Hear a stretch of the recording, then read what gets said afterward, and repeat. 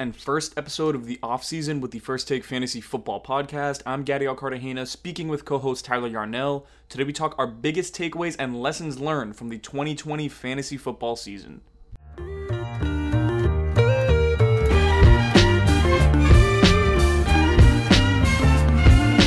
What's up, guys? Welcome back to the First Take Fantasy Football Podcast, our first podcast of 2021. And while America is seemingly tearing itself down, we are going to tear down the NFL season and talk our takeaways from the fantasy season, pretty much. I mean, obviously, we're a fantasy podcast, but you want to take some lessons with you in order to get better as a fantasy football player. It's really not like every time you just do your draft and then it's a blank slate at the beginning of every single year, especially in redraft.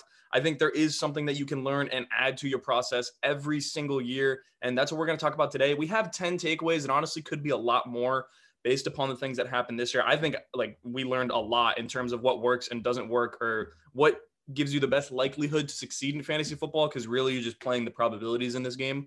But anyways, we are going to talk the takeaways. Tyler, what is your first takeaway from the fantasy football season, pretty much?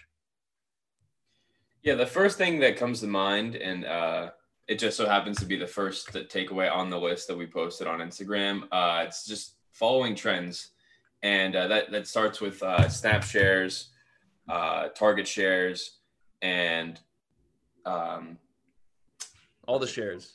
Yeah, just following all the shares and all the pieces of the pie. Like, that's what you need to know about. Exactly. And the two situations that come to mind to me, first and foremost, is Keenan Allen with the Los Angeles Chargers. When Justin Herbert got put into the starting lineup week 2, Keenan Allen was getting an enormous target share with Justin Herbert, and obviously that followed throughout the season. Keenan Allen was an extreme target hog throughout the season, and he delivered on wide receiver 1 numbers when he was gotten at the 5th round of your draft. So I think that was a trend that you could have picked up very early on in the season. Another trend that I saw that comes to mind is the snap shares for the Cincinnati Bengals running backs. So early on, I think that we all assumed that the Bengals would not be a great team this year, just because of the way that their outlook is for this team. Like they're a rebuilding team, and throughout the first 3 or 4 weeks, we did not see a large snap share from Joe Mixon, and yeah, it was like 50%ish. Like, it was really it was hovering around. It was getting way too much burn. Yeah, it was hovering around that 55% snap share, and that's not what you like to see from a guy that for you Joe Mixon stands, probably drafted him in the 1st round, maybe early 2nd round. And you see this guy, Giovanni Bernard, who's good in his own right, but he isn't a franchise running back, is taking away snap shares. And that had a lot to do with the game script that they had throughout the season and throughout those first 3 or 4 weeks. Bengals were down in a lot of those games. And when they were down, they said, all right, screw this running game. Like, we're just going to go straight to the passing. Like, put in Gio Bernard. He can pass block, and he's a better receiving back, arguably, than Joe Mixon. So that's what we saw throughout the season. Obviously, Joe Mixon ended up getting hurt, and Gio Bernard ended up being somewhat of a workhorse in that situation. But those were two kind of situations that stuck out to me that we could have picked up early on in the season that really reflected what was going to happen for the rest of the season. Yeah, I mean, definitely. You see the things that the coaches do early on in the season. I mean, obviously those things can change. That's why you want to keep track of these pretty much the entire year. The easiest thing to get is trade targets. Trade targets, if you can find a discrepancy in how someone is being valued as opposed to what their actual usage and numbers are trending towards, then you can try to find a great trade target. And the number one example that I like to use for that is Keenan Allen.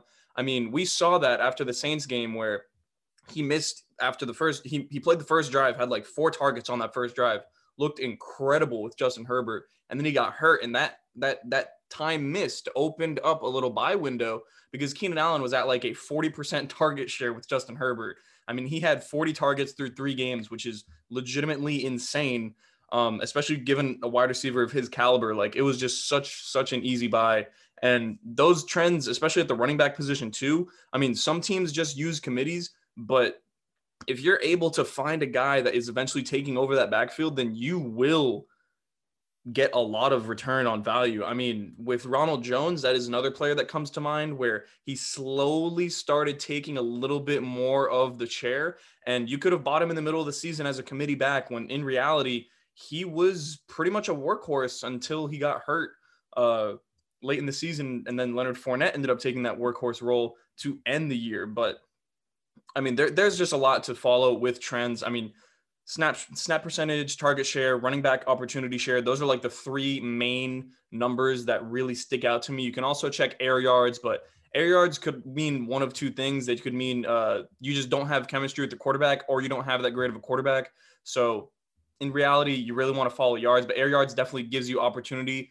Also, average depth of target is another stat that I like to follow just to know who's getting high value targets. Those are all just like numbers that I personally like to follow. Another thing that I want to talk about today is buying the talent, not the situation. So it applies to redraft, but it is more applicable in dynasty, especially. But it's all the same. It's still football. And if you're going to buy a player, you do not want to overemphasize their situation and then pay a premium for a talent that is not as good as somebody else. And the perfect example for me in this situation is Clyde Edwards-Helaire and Jonathan Taylor. A lot of people had Clyde Edwards-Helaire pretty much as the 1.01 in their rookie drafts because he landed with the Kansas City Chiefs. And while that is a great landing spot, and CEH, he's honestly looked good, I think they missed honestly better value on a player with a much higher likelihood to become a superstar. I mean, Clyde Edwards-Helaire, he's a complimentary running back. He will never be the entire offense, especially when he's with Kansas City. He's going to be a guy that happens to produce because he's in such a good offense. But Jonathan Taylor is the offense. That is the difference between these 2 players, and that's the talent that Jonathan Taylor possesses. He possesses workhorse talent. And I just think this is where a lot of people fell victim to buying situation when in reality buying talent was there. I mean, CEH had a good season, but Jonathan Taylor, it broke out as a true superstar. I mean, he had the most, I believe the second most rushing yards by a rookie ever in a game. And he had like a top 15 all-time rushing performance in week 17 against Jacksonville Jaguars. Yes, it's the Jaguars, but those kinds of games are the only games that Derrick Henry and Dalvin Cook were having this year. That just goes to show you how good Jonathan Taylor can be. That's just one of the situations. Some other names that come to mind, especially with rookies, is like J.K. Dobbins, Antonio Gibson. They were all players that at the beginning of the season, their situation was not fantastic. They were either in a committee, just a bad offense. But at the end of the day, if a dude is ridiculously talented and you believe in his talent, go ahead and try to get him on your team. I think it really boils down to that. We saw it years ago with A.J. Brown. Like, good players are good players regardless of where they go. And if it's a bad player in a bad situation, then obviously they will bust. But if it's a bad player in a good situation, that's really a sheep in wolf's clothing. That's really not what you want. I mean, they're going to look and sit all pretty, but at the end of the day, they're not going to give you the return on value that you need. And at the end of the day, this is pretty much stocks. You're playing for return on value, especially in Dynasty. This is like one of the biggest takeaways from this year. Like, talent means so much in football, and you can have the most ideal situation in the world. Like, things happen, and the most talented player, more likely than not, will be the one that is getting the touches and ultimately scoring the fantasy points. Yeah, I want to stay on this topic and go with a micro perspective. Week 13, it was many people's make or break week for getting into the fantasy playoffs. And, Josh Jacobs, I think he ended up being out for that game. For the Raiders were playing the New York Jets, and Josh Jacobs was out. So Devontae Booker was the presumed starter.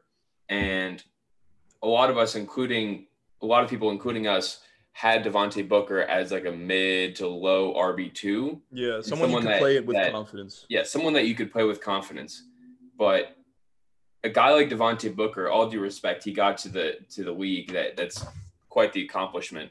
But he, at the end of the day, he's a backup running back, and backup running backs should not be relied on in a make or break game. So that's just like one little situation that that kind of popped out to me when considering buying talent over situation, because you were starting Devontae Booker over a lot of guys during that week 13 make or break game. So, and also, I mean, this doesn't fully relate, but like, I know Dalvin Cook is someone that, I mean, we mentioned he might have been a sell, but he was really still going to be a top 10 running back throughout the fantasy playoffs because he's freaking Dalvin Cook. Like, he's so talented. And a lot of people were really scared of Dalvin Cook playing in, I believe it was week 16 against the New Orleans Saints. It was a shit show of schedule. It was like, it was just a bad schedule. 15.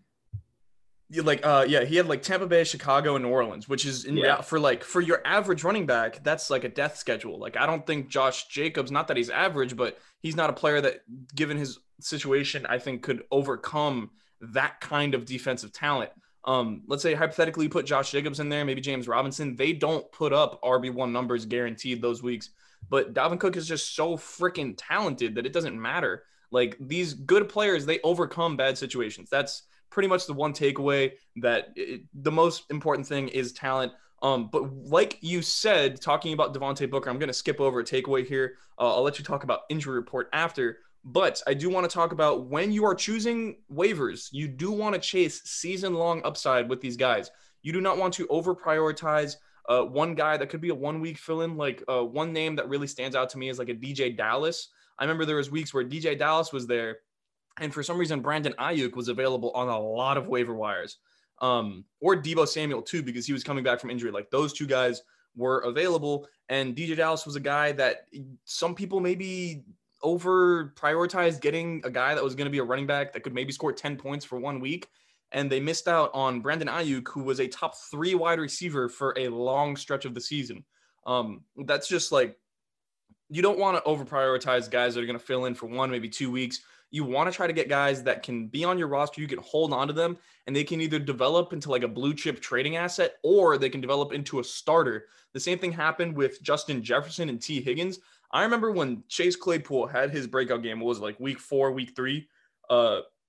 Justin Jefferson was still on waivers in 10-team leagues. T. Higgins was still on waivers in 10-team leagues. And this is just speaking from experience here. I was personally sitting like waiver priority 6 or something. So I was like, there's no way I'm going to get Chase Claypool. I might as well prioritize getting Justin Jefferson and see if I can get T. Higgins as well. And lo and behold, I woke up at like 7 a.m. the next morning, and I ended up getting both of them. And that was really my like wide receiver core for a few weeks of the season. Like, you can get season-long upside. You want to chase the guys that pretty much, I'm not saying to chase a specific archetype, because Cole Beasley was another guy that really just emerged off the waiver wire too. But you want to chase young players who have the opportunity, especially at receiver, like an outside receiver and the guy to be a potential alpha receiver. You want to get that guy on your team, because at the end of the day, you don't know how talented these guys are going to be. Like, they can break out at any given time. And I mean, in my favor, it worked out with Justin Jefferson and T. Higgins.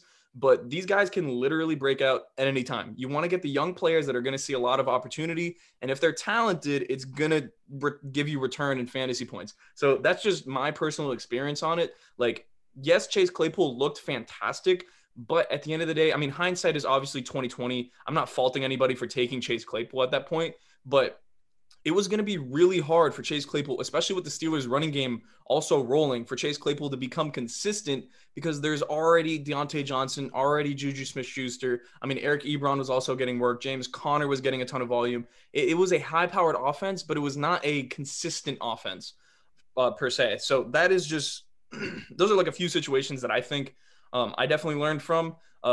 I'm definitely going to emphasize players that are going to be getting that opportunity off the waiver wire, and players that I also either I think they're talented or I don't know how talented they are. I'm not going to try to chase guys like Brian Hill, who's going to be a starter for like 2 to 3 weeks and eventually end up getting burned. Like, he will probably lose you a week, when these other guys, you can hold on to them onto your bench until you feel comfortable playing them, and then you have an actual asset on your hands. I think this definitely stems out off of the point that we made before, buying talent over situation. You talk about three guys, Chase Claypool, Justin Jefferson, and T. Higgins, that were all available around that week 5, week 6 range. And you also talked about the fill-ins that you could have gone during that same time, like the Brian Hills of the world, the DJ Dallases of the world, that were also available and in some situations were more highly prioritized than those other guys. So you talk about, would you rather have Brian Hill fill in for you as a starter, maybe for 1 week, maybe 2 weeks? Same thing with DJ Dallas. Or would you rather have an asset that you've seen display some pretty good potential over the first few weeks and could possibly break out during the second half of the season, which, like we saw with like Brandon Ayuk, Justin Jefferson. Jefferson was a bit earlier, but T. Higgins as well. But yeah, it's further emphasizing like taking the more talented guy over the better situation. That's what we're seeing with this. This Yeah, 100%. And I remember this just popped into my brain. I remember there was, I don't know who this is. I'm not trying to call anybody out. But we received a DM through our Instagrams.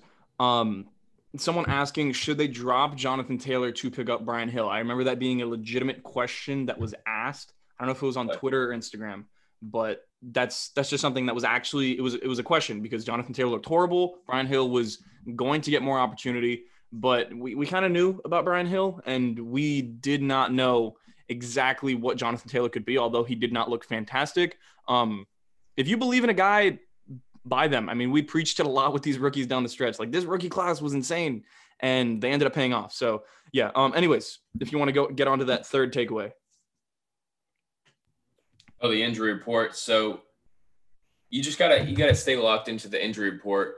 In some cases, you'll get updates on Monday or Tuesday, but for the most part, injury report comes out Wednesday, and it's after the waiver wire, but you can still find out, like, you find out information about your potential starters, or your starting running backs or whatnot. But yeah, it's an asset that you need to make use of because, like, literally anything can happen at any time, especially during this season in specific. Yeah, where COVID, like, you could like someone could have a positive COVID test literally right now. Like, we just saw Kevin Stefanski yesterday. Like, I woke up yesterday morning and heard that Kevin Stefanski has COVID and he's going to be out for this week. So that was just one case with a coach. Like, those cases were happening with players like all throughout the season. Mm-hmm. So obviously that goes beyond the injury report. That kind of stuff comes in even Monday or Tuesday. Yeah. But basically just staying on top of the injury report, staying on top of updates with your players is extremely important throughout the season. You really do not know what's going to happen.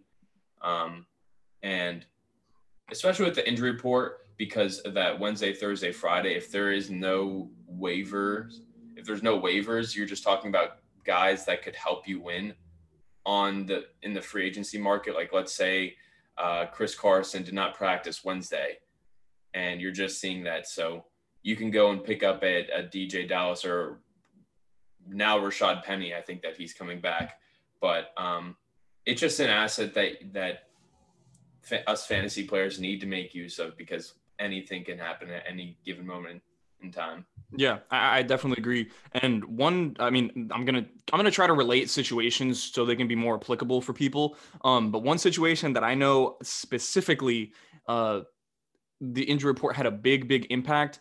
This is honestly on the defensive side of the ball, which is kind of crazy to say. But the Indianapolis Colts playing against the Tennessee Titans, I want to say in like week 11, maybe week 12.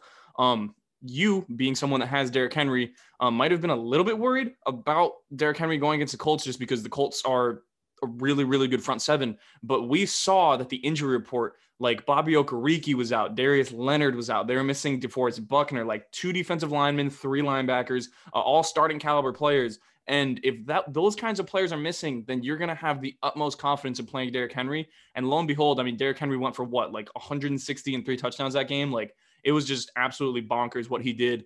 And those kinds of things happen throughout the year, pretty much the entire time. I know also last year when Akeem Hicks was out for the Chicago Bears, their run defense went from being like top 5 to bottom 5. And those kinds of things have a big impact. So it's not only on the offensive side of the ball too, it is on the defensive side of the ball. If you just like, I would recommend like subscribing to Adam Schefter on Twitter, maybe at My Sports Update on Twitter, or maybe like what I do personally is subscribing to team beat reporters where they will give you updates the minute they happen in camp. And it might be annoying you're getting too many updates like about pointless shit the entire time, but there's going to be those 1 or 2 times where you start seeing something that really sways you in the right direction.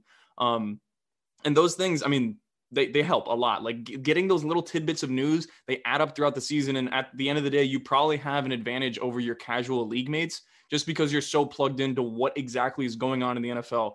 I think it's fun, honestly. I'm just a sports junkie. I love hearing all this news about all this stuff. And yeah, I'll just end off with that. I do want to cover the 5th and 6th takeaways here. I'm going to do them both in one because I can use my fantasy team as an example. This is how I essentially won my league in my fantasy league. The 5th one is get an advantage wherever you can. So obviously you want to have stacked running backs, stacked wide receivers, but that is not the case all the time. It is hard to get that in fantasy football. Unless you're in like an 8-team league, really, if you're in anything than 10 or more, it is very hard to have a stacked running back and receiving core. It is just not easy, but where you can take an advantage is people kind of undervalue the quarterback and tight end position, mainly the quarterback position. And if you're able to get a guy that can give you that 25 plus point upside, that can make up for having a running back that isn't going to go past 18 points. Like that can legitimately be the difference. I know personally from my experience, I drafted Dak Prescott. I had Zeke as well. And I also had Travis Kelce. So Travis Kelce was my advantage at the tight end position. And I had Dak Prescott, which was initially my advantage at the quarterback position. He got hurt, whatever. I picked up Ryan Tannehill the following week. And then Justin Herbert popped up on the waiver wire. This doesn't happen in every league, so obviously I was very lucky. But Justin Herbert popped up on the waiver wire. I was the number 3 waiver priority. And there were guys like, I mean, I don't know exactly what running backs. I feel like Myles Gaskin was still available at that point. But I went ahead and I wavered Justin Herbert with that 3rd priority just because I needed to fill my position. I needed someone that could give me that kind of upside, and Justin Herbert did that. And that is just like one of the few positional advantages that helped me get to the playoffs. And also you can see it with a guy like Younghoe Koo. He was someone that ended up winning people a few games, like 2 or 3 games down the stretch of the season because he was in a high-powered offense that really struggled in the red zone, and that ended up being a positional advantage for a few weeks. I mean, I personally lost a game to Younghoe Koo. So that is one thing. Always try to get an advantage where you can. You can expend a little bit of depth at the running back or wide receiver position if you end up getting a sizable upgrade at tight end. Like I know Darren Waller was a prime trade target in the middle of the year. If you were able to get him, that made a huge difference for your fantasy team. So yeah, just try to get an advantage wherever you can. I do not understate the value of having a big time player at any level position. I mean, whether it's defense, special teams, kicker, tight end, quarterback, those can all make a difference. And my 6th takeaway is you can lose value and still win the trade. Now, this is, I think, one of the biggest problems with people in fantasy football. We all fall victim to it. We don't want to end up being the guy where you send the trade in the group chat and everyone goes, oh my gosh, why is he doing that trade? But you can still win trades in doing so because there's situations that are just so easy to pick out as to that they're not going to work out. They're just not going to be that good. And then there's other players where there's just a ton of unknown. So my personal experience, Tyler, I think I've talked about this multiple times on this podcast at this point. So people honestly probably don't care. But I traded Ezekiel Elliott, Jamison Crowder, Melvin Gordon in the middle of like week 6 or 7, shortly after Dak had broken his ankle and Zeke just did not look great. I was like, you know what? I'm done with the Zeke business. I'm out. I'll sell him high or sell him for whatever I can. I'll sell Crowder high, sell Melvin Gordon, meh. And I got back Jonathan Taylor, J.K. Dobbins, Brandon Ayuk. I remember, I think you texted me saying, wow, like that was a lot of value that I gave up. I got like 3 more texts from people in our league saying, what the hell is wrong with you? Like, do you want me to veto it? And I was like, no, it's fine. Just try to see, let it play out. It was obviously a huge risk. Like I ended up looking smart looking back on it. But like in the moment, I was literally sitting there like, oh my gosh, what have I done? And I lost value in the trade, but it ended up working out eventually. And I think people are so short-minded in fantasy football that like you can try to see or project how someone will develop throughout the year. And if they don't, oh, well, you took a risk and you missed out. I mean, that's just life. But there also will be the time where you try to take a risk and you try to think ahead and you end up looking really, really smart, because Ezekiel Elliott was not going to get better. That offensive line, Zach Martin was on IR, Tyron Smith, IR, L. Collins, IR, Dak Prescott, IR.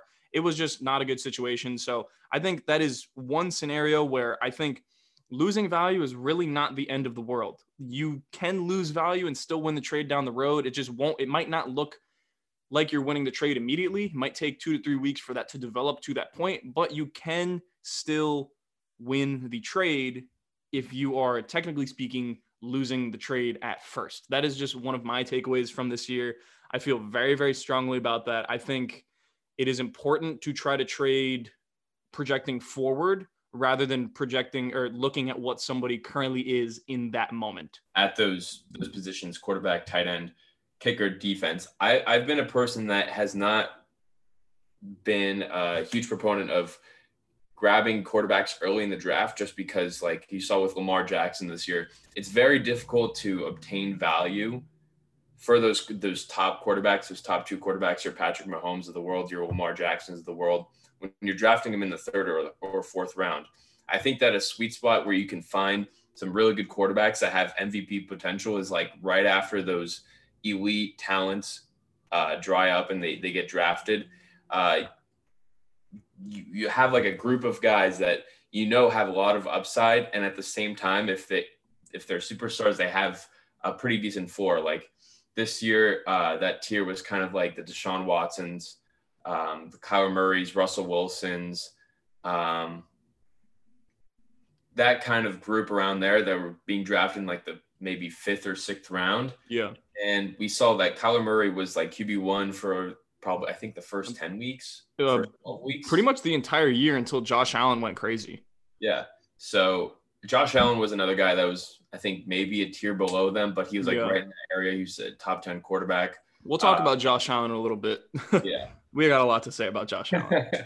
Russell Wilson, obviously, he just had a fantastic year all around. Didn't really have a very good end of his season, but like for the first half of the season, he was still on an MVP level. But like that's still getting that first half of the season is still very good value for a guy that you're drafting like this 5th or 6th round. You're basically sacrificing a flex play unless you see very good value in that area. But that's definitely my biggest takeaway personally for me from this season is not overlooking those quarterbacks that get taken around that area. Yeah. For the most part, I've really just waited until like the 10th or 11th round, grab my Matthew Stafford and just kind of hope for a QB 10 finish. And like, I could argue that if he didn't get hurt, he would have Kenny Galladay wasn't hurt as well. He would have been a QB1 this year, but like that, I'm not going to play that game. Yeah. But, things happen. Yeah. So, yeah, I mean, I'm just, that was my biggest takeaway for myself. And then losing value and still winning a trade. This applies, I feel like, more so for younger players that still haven't broken out. Like for 100%. Yeah. Like this, you don't want to trade like I don't know, like Cooper Kupp. You don't want to trade for like a Cooper Kupp, someone who we know what they are, like a solid player, but nothing crazy. Yeah, this definitely applies more towards younger players. I think that's a good like add into that, because you don't want to just lose value on the trade for no reason. But if you can do it, kind of give yourself that unknown on your team, then that can make a big difference. Absolutely. So, I mean, you mentioned with yourself, I think you got 3 rookies in that trade: Dobbins, Ayuk, and Jonathan Taylor, all of which guys that were in kind of shady situations at the time. J.K. Dobbins was in a 4-man committee. Jonathan Taylor was just trying to fend off Jordan Wilkins. Brendan Ayuk, I think that he wasn't hurt at the time. He was just starting. I think he was a couple weeks in. Yeah. So there was just a lot of mystery around those guys. And obviously the value for them was kind of not diminished, but it wasn't as high as you could be given their talent. Like those are 3 elite talents. But yeah, like obviously it's much more applicable for young players because you're still kind of figuring out who they are as players as the season rolls on. Like Jonathan Taylor is a guy that we were writing off at week 11, week 12 when he had that. Hey. We wrote him off, but at the same time, we always said there's still like I think we said like a percentage, and we're like there's a 5% chance that he can still end up being that guy. Like that, we always held out the slightest bit of hope because we know how good he was in college. Like there is a learning curve in the NFL. Like it is hard for these guys to show up and just dominate day one. Like that's what makes players like Justin Jefferson and Justin Herbert and like these guys who just showed up in their very first game, they were just absolute beasts. It makes it that much more impressive because there is a learning curve. Like it's not easy to just show up in the NFL with no preseason, no nothing, and just dominate. Like that does not happen often. And these guys did it in the toughest of circumstances. So those guys like Jefferson and Herbert and James Robinson, that just makes it way more impressive. But I mean, if you believe in a talent in college, you're probably going to believe it in the NFL. So yeah, I just love Jonathan Taylor. We were both big fans of Jonathan Taylor for sure. Yeah. So let's move on to our next takeaway. Number 7, ride or die with your superstars. So this was another takeaway that I learned throughout the season, just like, especially in the big games, like especially those playoff games where everything's on the line, those week 13 games, winning you're in, whatever. You just got to trust who got you there. And for me, it was Justin Herbert going up against the Oakland Raiders week 15. I was super sketched out with the kind of uses that he was getting with Austin Ekeler in the lineup. And I completely overlooked the situation. Like he was playing literally dog water of Oakland or the Las Vegas Raiders defense. And I ended up benching him for Taysom Hill. And because of that, I ended up losing in the semifinals week 15. So that happened, but that's just one situation where you just got to ride or die with your guys. Yeah. I mean, I'm sure everybody has their story about benching X superstar for the Devontae Bookers of the world. But yeah, like that was a pretty big takeaway for me. Just like trusting your guys, like those are the guys that you trusted in the beginning of the season or you traded for, probably traded large capital or significant capital to get that player maybe mid-season, but those are the guys that you entrusted as one of your building blocks on your team. So at all times, you got to trust your superstars. Yeah, I definitely agree with this. I mean, there's just going to be so many situations. Like you said, everyone's had these moments where they try to get cute and it just doesn't pay off. And it really, really like bites them in the butt. But yeah, you definitely want to ride with your superstars. This kind of goes back to talent. Like you want your best players playing in the biggest games of the season for you in fantasy football. So like, I feel like everything just ties back into like talent means the most. Like talent is super important and you want to play your most talented players. Like, said this multiple times. I gave this advice out a lot on Instagram, but people were asking like, oh, Antonio Brown has been great. Should I start Sterling Shepard over him? And at the end of the day, like I would rather bank on a guy that I know is going to be in the Hall of Fame than a player whose quarterback is Daniel Jones. I love Sterling Shepard, the player, but it is just very inconsistent. That was like one question that we got that I just came to mind where it was like week 15 or something. And someone was considering benching Antonio Brown for Sterling Shepard in like a 14-team league. And that is just, you want to play the most talented player. You want to play the player that honestly, like, unless Sterling Shepard is getting a ridiculous amount of volume more than Antonio Brown, you want to be playing Antonio Brown in that scenario. Just the talent, the superstars are the guys that end up producing. That's why they're superstars. They produce consistently. So that's definitely a big takeaway there.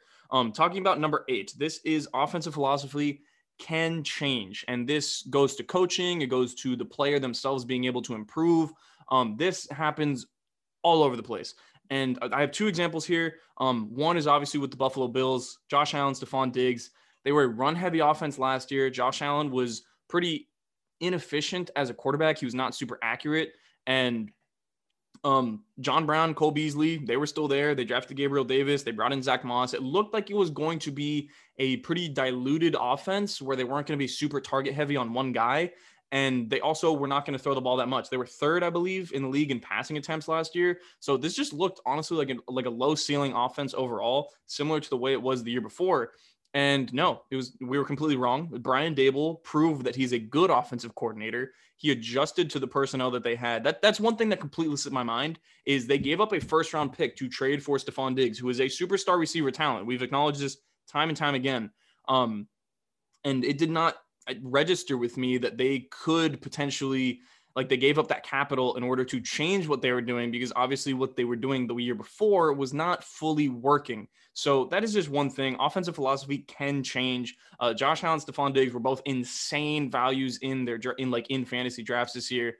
Pretty much studs through and through. Josh Allen had like a few down games, but I mean, he ended up as the QB1 overall, like the QB1. That is how good Josh Allen was. Insanely talented dude. This is the reason why I believe in the Buffalo Bills big time this year. Going into the playoffs, I do think they can do really well, although that Colts matchup is a little intriguing. So that's obviously one scenario. And then another one is Ronald Jones. People didn't believe Bruce Arians would stick with Ronald Jones. He didn't stick him the year before, but players do improve throughout seasons. Like Ronald Jones did get better as the season went on last year, and we saw him build upon that and really take off this year. So obviously Bruce Arians, like, he historically was probably going to favor Leonard Fournette, but if you did follow this podcast, you did know that we thought Ronald Jones was one hell of a talent as a player, as a runner between the tackles. He still needs work as a receiving back, but as a runner between the tackles, he is one of probably the better players in the entire league. So they're one of the better running backs. But yeah, that's just offensive philosophy can change. Like, players can improve, coaches can improve their offenses and build around the talent that they have. It's not always going to be they did X last year, so they're going to do Y this year scenario. Like, it's not a straight line equation. Things change throughout the offseason. So definitely one place we need to learn. I know I was really low on Allen and Diggs. Just there needs to be context given to every single situation. And then once you take all that context in, then maybe the process will be a little bit better and you'll increase your chances of doing well in fantasy. Yeah, those are definitely two situations that stick out. Another one that really, really sticks out for me is the Minnesota Vikings passing offense. So last year they were very successful. I think they were either 12-4 or 11-3 as a team. So they didn't have to pass the ball too much. They ended up only throwing the ball 466 times, which sounds like a lot, but it's very low for a team's total pass attempts throughout the season. I think it was second in the league besides the Baltimore Ravens. And this year, their team was not as good as last year, and we kind of overlooked the opportunity there was for a wide receiver two or another receiver to emerge out of this situation, because we saw Stephon Diggs, even with Adam Thielen out for I think 6 to 8 weeks in 2019, he only had 94 total targets on the season. So our thoughts were that there was no way that any other receiver besides Adam Thielen could be fantasy relevant outside of for the Vikings. Lo and behold, they ended up throwing the ball, I think 482 or 582 times. 516. It was like a full 75 more attempts at least on the year. Oh, this is so they increased a significant amount. What is that? 516 divided by 466. That's something like, I don't know, maybe 20%. No. Somewhere between, but it was a big enough chunk. I mean, if you're adding 60 something targets in a concentrated offense, it's a big deal. 15 to 20%. That's a significant amount, and definitely enough to create another another pass catcher, fantasy relevant pass catcher, and that's exactly what happened with Justin Jefferson alongside Adam Thielen. So those were two guys. That was another situation that stuck out. Two guys that definitely were fantasy relevant this season. And definitely were in need of some context for their lack of pass attempts. Yeah, I 100% agree. I think it was a big miss on our part. That, I mean, I was down on Adam Thielen too. Like, I just did not like the entire Minnesota Vikings offense that much. They showed out. Their offense was really, really good this year. The problem was the defense. I think also one thing that played into that was the fact that their defense was just not good at all, especially early on. So if you have a team that maybe doesn't throw the ball that much, but their defense is not very good, they're going to be playing catch up at some points throughout games, then that definitely will impact their pass attempts. And I think that had a lot to do with the increase in volume. But yeah, I mean, you definitely want to take into context how much a team is probably going to be throwing. It's actually kind of crazy looking at the pass attempts here. The Cincinnati Bengals only finished with 581 passing attempts. That's wild because in the middle of the year, they were on pace for 770 with Joe Burrow. So they really just like, as soon as Burrow got hurt, they really toned it down. So I think that's going to open up a buy window for the Cincinnati Bengals receivers, specifically guys like T. Higgins and Tyler Boyd. I'm not buying really anybody else there, but yeah, no, offensive philosophy can change, and it really, really has a big, big impact. So 9 and 10 here, two takeaways are going to be pretty much opposite sides of the spectrum. We'll talk about number 9 first. The older the running back, the riskier they're going to get. Now, this doesn't apply for everybody. I mean, Derrick Henry is going to be, 27 next year? I'm not going to be fading Derrick Henry in the slightest. Will I draft him in the first round of my drafts? Maybe I personally won't, but I won't advise somebody else from going away from Derrick Henry because he's one of those running backs that he's literally just different. Like it's hard to describe. It's hard to put context to it, but he's just so good. The situation works so well, and he is dominant. Like he's showcased how dominant he is. But running backs like Leonard Fournette, Le'Veon Bell, Ezekiel Elliott, Melvin Gordon, Raheem Mostert, they all underwhelmed. And for whatever reason, it could have been injury, it could have been team injury, it could have been lack of performance. Like for whatever reason, they all really underwhelmed based upon what we thought they could have been. I just think the older running back gets, the less likely they are to be super consistent. They're going to have good games. They're going to have bad games. But I don't think they're going to be guys that you can rely on to get that highly productive, like 15 to 20 plus touch workload every single week. That's just how I feel about it. I think older running backs, honestly, are some of the riskiest propositions in fantasy football because there is that risk of injury. There is that risk of like soft tissue. There is the risk of falling off. There is the risk of really just not being able to overcome the situation around you the way that other younger running backs can. So yeah, that's just one thing that really stuck out to me. I think I probably will start to avoid older running backs more often. I was really big on Melvin Gordon this year. I mean, he was okay. He had solid games. He had a few games where he was really, really good, but not someone that you wanted to rely on. He wasn't consistent. There was a lot of like, you want consistency in fantasy football, especially at the running back position, if possible. And the variance that these guys give, the older guys, like I don't want it. I don't want to deal with it because I don't know when to start them. And then start and sit decisions become more stressful every single week. And it's just it's honestly less fun to own these older running backs. Like I kind of like to gravitate towards the younger running backs. I just think they can do more. Honestly, that's just how I feel. I 100% agree. With the older running backs, you said it, like it's going to be less consistent for the older running backs because playing the running back position it takes a lot of wear and tear on your body. And when you get to that age 27 to age 28, like when you're at like 5 seasons through it, probably averaging around 250 touches a season, it's a lot on your body. And unless you're sculpted by gods like Derrick Henry is, it's very difficult to continue that consistency like through your late 20s and possibly into your early 30s. And it's no knock to the talents that these running backs have. It's just it just sucks. The situation just sucks, but you just have to adjust to it. And like going with those young players, the first year, second year, third year guys, it's just more fun. Like you get more electricity, that more big plays happen because it's just a lot of unknowns. Yeah. Like I'm not gonna say that I know who's the most talented player. Like I love DeAndre Swift coming out. Also, like I really like this rookie running back class. Honestly, I just really thought they were really good. We should transition to the 10th last one. Good transition to go into the last point, which is like you never know like how good these rookies are gonna be. So that's how I was gonna lead into the 10 point. Like rookies, especially if you believe in the talent in college, this is why playing Dynasty can really give you like an upper hand. You know these players coming in, like you know what you think about them coming into the league. And if you think they're a really talented player, then you're able to kind of understand what they could potentially be in the NFL. Like like playing Dynasty this past year, I was more introduced to Jonathan Taylor, DeAndre Swift, Antonio Gibson, like J.K. Dobbins. Ronald Jones is another player that I really like, but he wasn't a rookie. But like these players, they possess this kind of unknown upside where once they get to the league and if the team commits to them, then there is a ridiculous amount of upside to be had in fantasy football. Like you saw it with J.K. Dobbins down the stretch. J.K. Dobbins was like a consistent 15, 16 points for 5 straight weeks once Mark Ingram was a healthy scratch. Like he proved he could be a reliable fantasy asset. Jonathan Taylor, you know what Jonathan Taylor did down the stretch, definition of a league winner. He was literally fantastic regardless of the matchup. Antonio Gibson, a guy that didn't really show out in the playoffs, but he did a fantastic job of getting you there.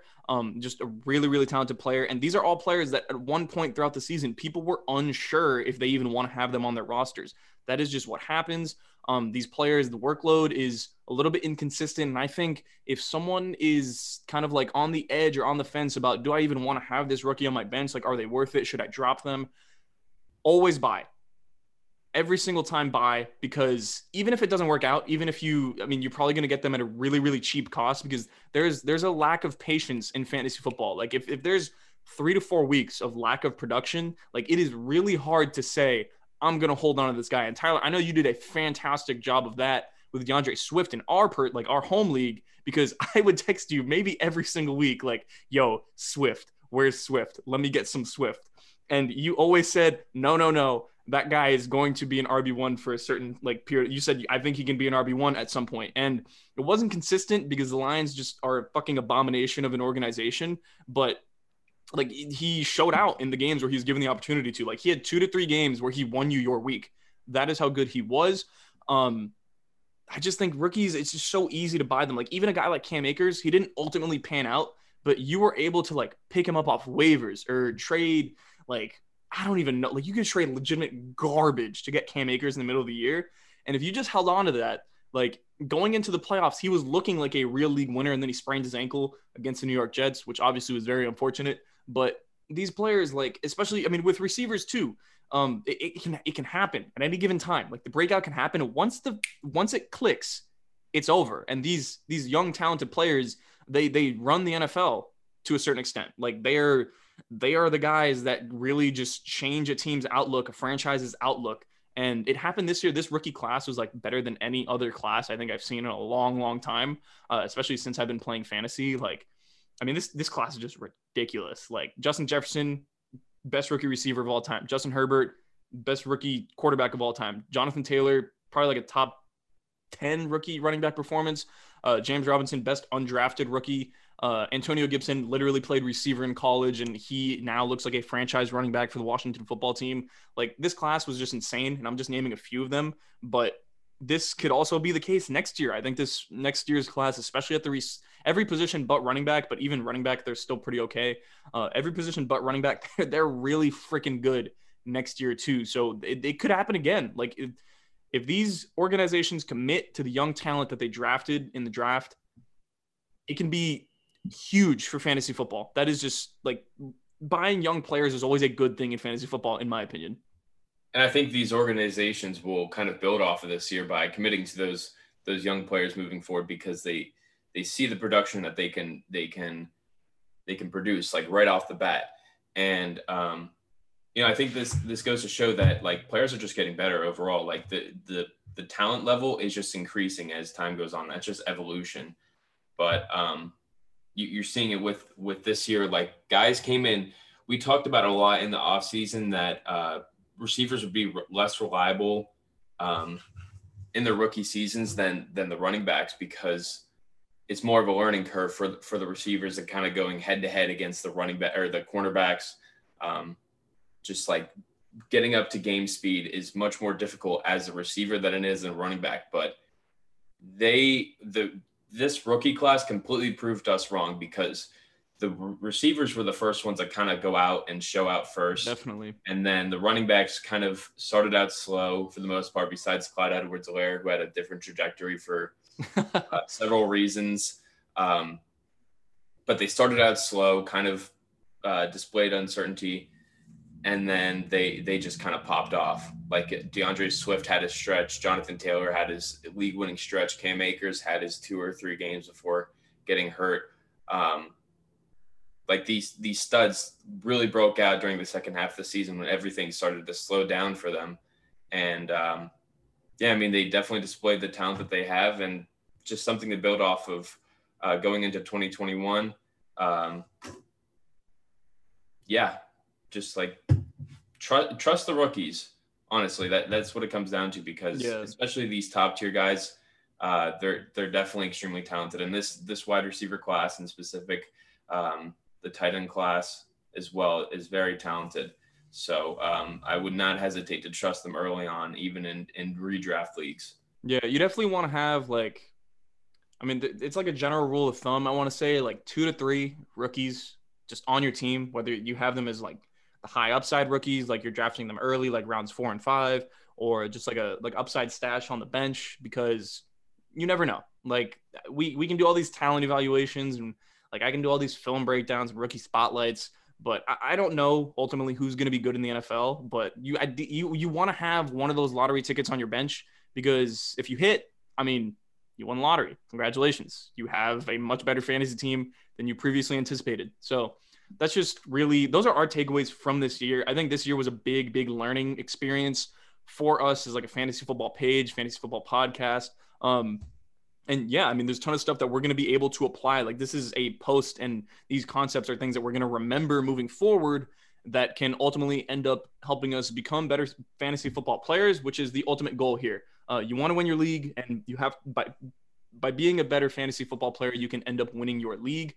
In terms of releasing podcasts, I guess it's going to be every single Thursday now. Tyler, correct me if I'm wrong. I mean, the schedule is kind of loose, but it's going to be one podcast a week, like talking about dynasty, talking about rookies, talking about potential playoff outlook. I know we wanted to get to playoffs today, but it really doesn't seem like we're going to have that much time. So one thing that I do want to say regarding playoffs is don't overreact in terms of fantasy.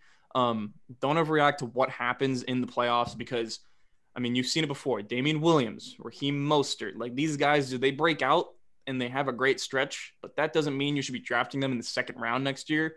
So we'll see what ends up happening in the playoffs, but I'm not going to try to overreact. I think the 17 game sample size that we just had is much more important than the 2 or 3 games that we're going to see in the playoffs. People could break out in the playoffs, but I don't really want to buy into that too much. We'll talk about it after for sure. We'll see like what's real, what's not. But yeah, I mean, we'll see what ends up happening in the playoffs. I honestly, for one, don't really know. Tyler, what you got? Let's just go through this list real quick. Colts or Bills at Buffalo? Bills. I'm going with Bills as well. I think the Colts can make it interesting on the ground, like running the ball, but Josh Allen versus Phillip Rivers, didn't think I would get to this point. But I think that is Josh Allen is blowing Rivers out of the water there. So I think he's going to make it a game, and then Phillip Rivers is going to do Phillip Rivers things and kind of blow it at the end. Yeah. So, that's just my prediction. I'll go Bills. Yeah. Rams at Seahawks. Seahawks. Yeah. I mean, there's too much uncertainty with the Rams. No, Rams suck. Fuck the Rams. Yeah. Buccaneers at Washington. I'm going Bucks.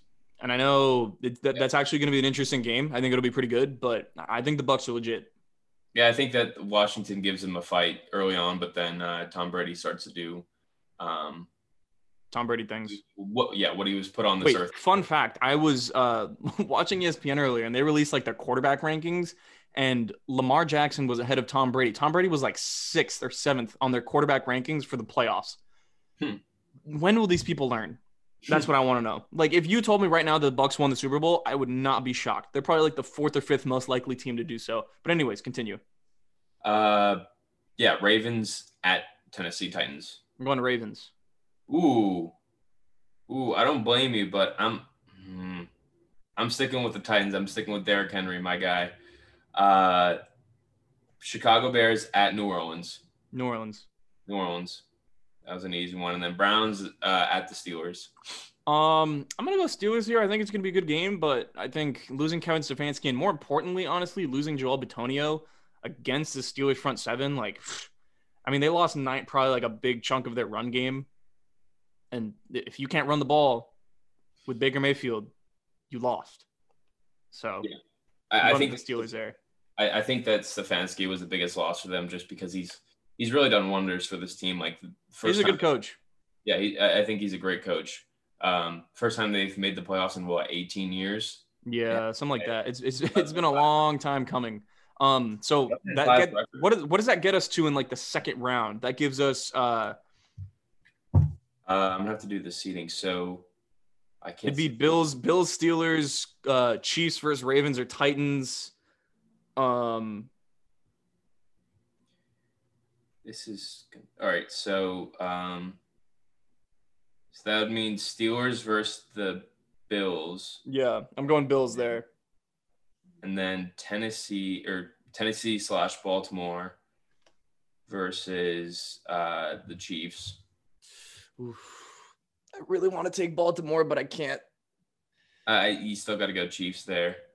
And then on the other side, it would be Saints and Seahawks, Bucks and Packers. Yeah, Bucks and Packers, Saints and Seahawks. I'm going to go, that Bucks-Packers game would be incredible. Because last time, Packers got smacked in the mouth. It was bad. It was bad. They had like a 28-point second quarter. The Bucks did. Yeah. That would be for Aaron Rodgers' legacy to be able to hypothetically beat Tom Brady and then go and beat either Drew Brees or Russell Wilson, and then go and play against most likely Patrick Mahomes. If he's able to complete that, he's rising up in the top 10 rankings for sure. That's going to be one hell of a story for Aaron Rodgers. Long story short, I don't want to pick every single matchup. I do think the Bucks have a not the Bucks. The Packers have a fantastic chance of winning the Super Bowl. And if it's Packers-Chiefs, I am taking the Packers. That is my hot take of this entire podcast. I think the Packers win the Super Bowl. As much as I don't love the Packers, I think it's very, very possible. But if they do lose, I think it'll be to the Bucks. So it'll be round 2. I was going to say, I have the Bucks coming out of the NFC. I think I said that. I think we both said that when they got Antonio Brown, but I'm just kind of sticking with it. I don't know. I just like Brady with this talented receiver core. Mm-hmm. The front seven is still very good. I think that Devin White is still on the COVID list, unfortunately. He actually just got activated like 30 minutes ago, while we were recording this. I thought that somebody else got activated. It was him and Shaq Barrett. No, Devin White is still on the list, I'm pretty sure, and Shaq Barrett was taken off. Is that what it was? That might have been it. You might be right. But I think whoever wins that Bucks-Packers game makes it to the Super Bowl and ultimately wins. I think the Chiefs, for as good as they've been, I mean, their record is fantastic. 14-2, 15-1. Something about this team just rubs me the wrong way. And I don't know what it is. It might be the fact that Mahomes has 16 dropped interceptions this year. It might be the fact that their offensive line is not great. I mean, their weapons are insane. But they don't look the same to me that they looked last year. Defensively, I don't think they have that chip on their shoulder, which obviously it could come to play playoff time. Like, these guys are some dogs. Tyrann Mathieu's a dog. Frank Clark's a dog. Chris Jones is a dog. But I don't know. Something tells me that the Chiefs might not do it this year. Maybe that's just my own intuition rooting against them. But we'll see. Whatever happens this season, I am completely fine with. I'm happy we got football. I'm happy we had a full fantasy season without many games postponed or whatever. And I mean, I don't know. This is one of the few playoffs where I don't know what's going to happen. I'm going to be honest. I did not think that we would be here as far as like having a full season. I was like, before the season, I was thinking to myself, like, how do we get to week 5? Like everything that's going on, Roger Goodell being the commissioner, I just didn't know how they would pull it off. And lo and behold, we're here, had a few postponements, but all in all, everything worked out. So we're still working on the playoffs, but barring any significant outbreak, they should be able to play throughout all the games. And definitely grateful for that, because like I said, I did not think that we would be here. Yeah, good season all around. Very impressive from the NFL, honestly.